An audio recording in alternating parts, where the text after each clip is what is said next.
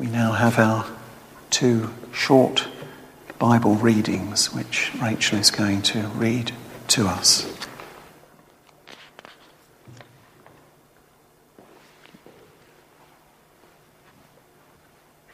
The first reading this morning is taken from Paul's second letter to Timothy, chapter 1, verses 3 to 7. I am grateful to God, whom I worship with a clear conscience, as my ancestors did, when I remember you constantly in my prayers, day and night. Recalling your tears, I long to see you so that I may be filled with joy. I am reminded of your sincere faith, a faith that lived first in your grandmother Lois and in your mother Eunice, and now I am sure lives in you. For this reason, I remind you to rekindle the gift of God that is within you through the laying on of my hands. For God did not give us a spirit of cowardice, but rather a spirit of power and of love and of self-discipline. And the second reading is from Matthew chapter 7, verse 12. In everything, do to others as you would have them do to you, for this is the law and the prophets. This is the word of the Lord. Thanks be to God.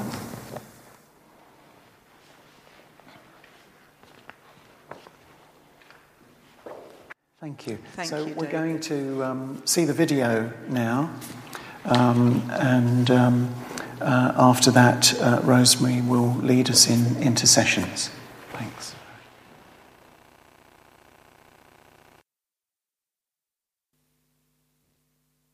Greetings, dear friends, from all of us in Ecce Homo. We would like to thank each and every one of you for all the support we've got from you.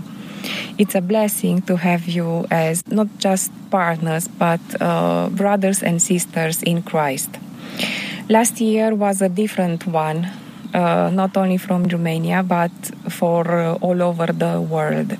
Fear, panic, isolation were the words that we heard daily. In March, we were forced to close the office's doors, but this doesn't mean our activity did not continue.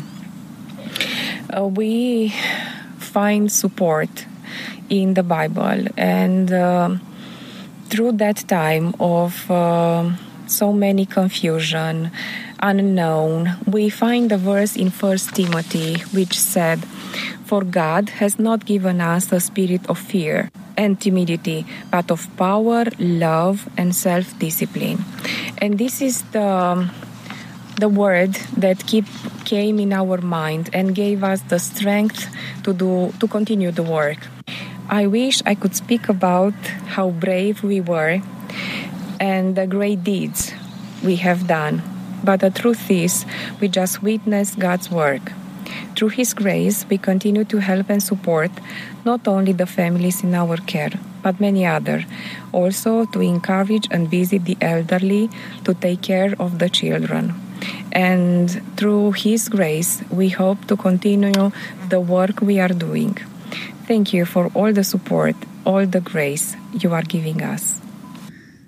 This pandemic situation has affected Romania, as the rest of the world, quite hard. Surely the government's response was slow, and this caused a chain reaction.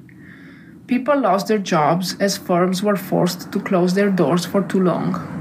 The local authorities couldn't intervene to help those isolated because of the lack of protocols, while panic took over the population because the information was coming through so many channels and the authorities were slow in giving an official response. Therefore, we couldn't just stand as spectators, and we began helping those in need, isolated or too scared to leave their homes, by doing grocery shopping, bringing the necessary medicines, donating foods, and trying to counter the general panic with peace, encouragement, and support. Romania recorded in 2020 the biggest decrease of population in all Europe. The natality is lower than ever, and the elderly population exceeds the youth population by over 500,000. Unfortunately, despite requiring urgent solutions, the elderly population and their complex problems are of no interest for the government, local authorities, or people in general. The current COVID situation in Romania is the following.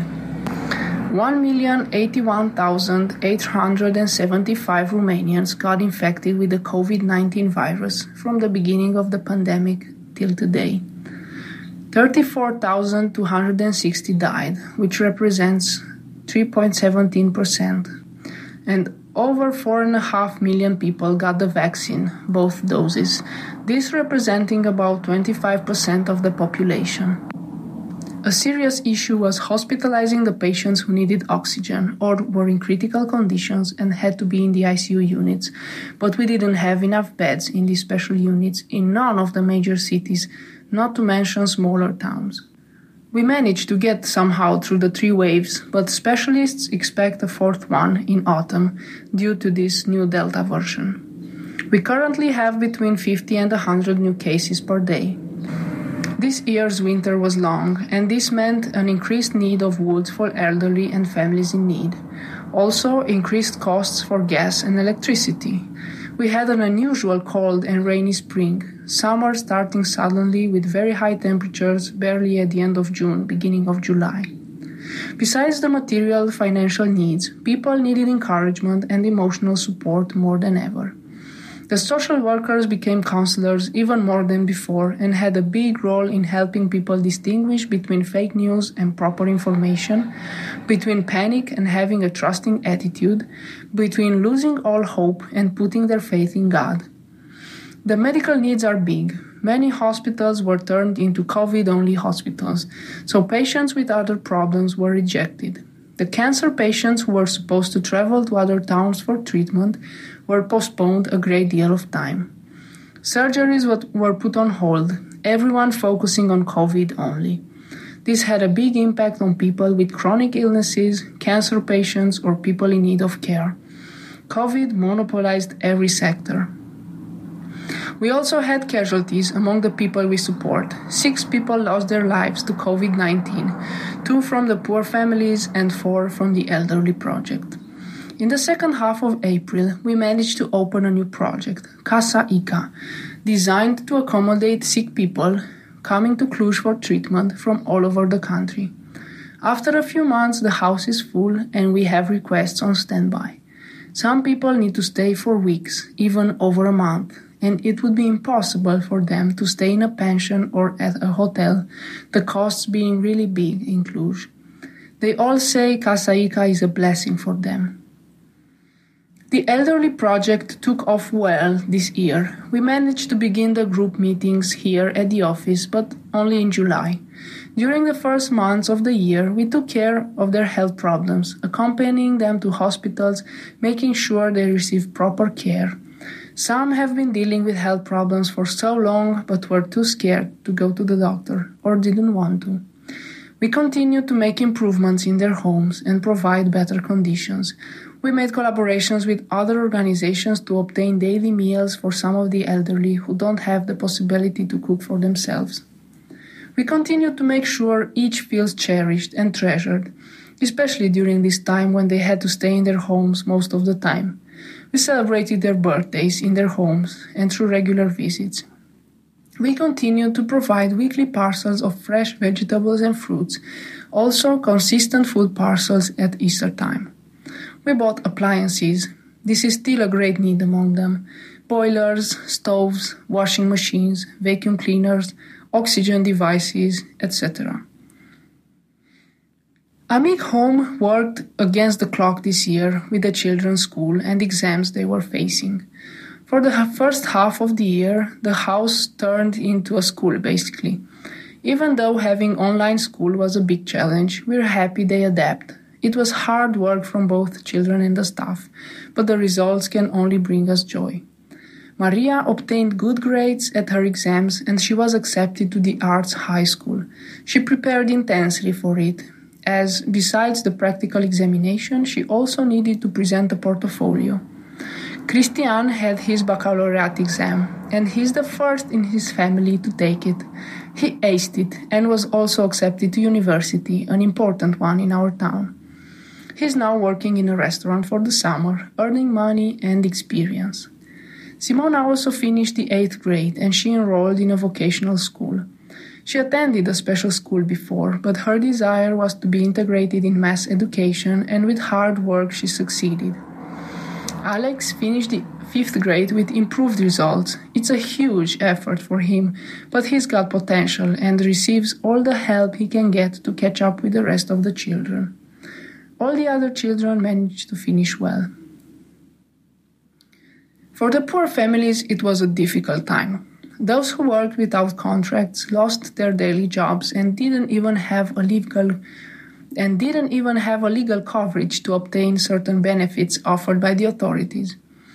Many of those who had legal jobs remained at home in technical unemployment, but some of the companies were shut down for good, so they didn't have a job to return to. We had to deal with COVID cases and even care for some of these who, because the hospitals were packed, were sent home before being in a state where they could take care of themselves. We could no longer organize a camp for children, but we still had meetings with them in their villages with the participation of a local church. The needs of these families, elderly, children, continue to be diverse. For example, we have a case brought to our attention of an old man whose income is £90 and the monthly medication is also £90. Because he wasn't eating, only rarely, as his income was all spent on medication, he was often taken by the ambulance as he was sick or fainting. Another lady we recently met has both parents deceased, no relative, and she is 63 years old. Despite having an important job back in the days, she now confronts with some mental issues and is eating out of the garbage. Despite having an important job back in the days, she now confronts with some mental issues and ended up eating out of the garbage. She was famished when we met her and couldn't believe someone was willing to help her. Another one who's been living with her mother and is dealing with schizophrenia now needs to manage on her own after her mother passed away in the winter. The income they had was 90% insured by the mother's income, and now that she's gone, the lady has a very hard time coping on her own. Then, the massive exodus of population in our country deepens the crisis of elderly who remain without any support from their relatives, many of these leaving to work abroad. Their incomes are insufficient to afford staying in an asylum or a home for elderly. The complex problems require individual solutions for each case. The need for firewood is huge. Even though summer had just begun, we need to start planning for the autumn months and buying firewood in advance because it gets harder and more expensive from a year to another to find legally cut wood at decent prices. The costs have increased gradually since the beginning of the year, and it gets harder for people in need to cope with the groceries expenses. Many have given up eating fruits, vegetables, meat, and other products they can't afford. Therefore, we believe it's important to cover this side of their needs. Surely, there are still many who need appliances and other improvements in their homes for decent living conditions. We'd like to see every family enjoying the basic comfort a washing machine or a fridge provides, having bathroom in their homes, and secure roofs that don't allow the rain to infiltrate. There are big floods in Romania right now. People in remote villages are isolated there by the floods. It's happening close to us, and many people have lost their homes. Few people died, many animals died. Households are ruined. People need every help they can get with food, clothing, support to rebuild. The problem of education in the rural areas deepens, and we can see it with our own eyes as the children don't attend school regularly, like they do in the city. Sometimes they are sent to work, other times, if it rains, the road to school is impractical, and so on. Also, for the first 4 grades, the pupils study all together. That means all grades doing the same subjects with the same teacher. There can't be progress in this way, and without proper education, the children are fated to relive the parents' lives. We've seen it with Alex from Amic. He's a child with great potential and a smart kid, but the struggle he's going through to catch up with his classmates because he's lost so much during the years he attended school in the village is a lot for him. He's worked incredibly hard because he realizes it's a great chance that he has. His sister will also be joining the Amic family, so she can also have access to education in Cluj. She is only 7, so she'll be starting school here in autumn. We want to support other children in the villages to benefit of proper education, and we'll try to direct more resources in this matter, as the requisites and clothes are not merely enough. We need to work on spreading awareness among the parents. Some do realize and accept their condition and want to make sure that their children will have the chance to proper education, one they never had. Romania occupies a shameful rank when it comes to education. We're behind even many African countries, but in a way it's no wonder considering 1 in 10 children goes to sleep on an empty stomach. We feel like this pandemic has deepened the gap between rich people and poor, while many from the middle class has fallen into the lower social strata. The poor have become poorer, and it seems like many have a hard time covering the most basic needs, food, clothing, etc.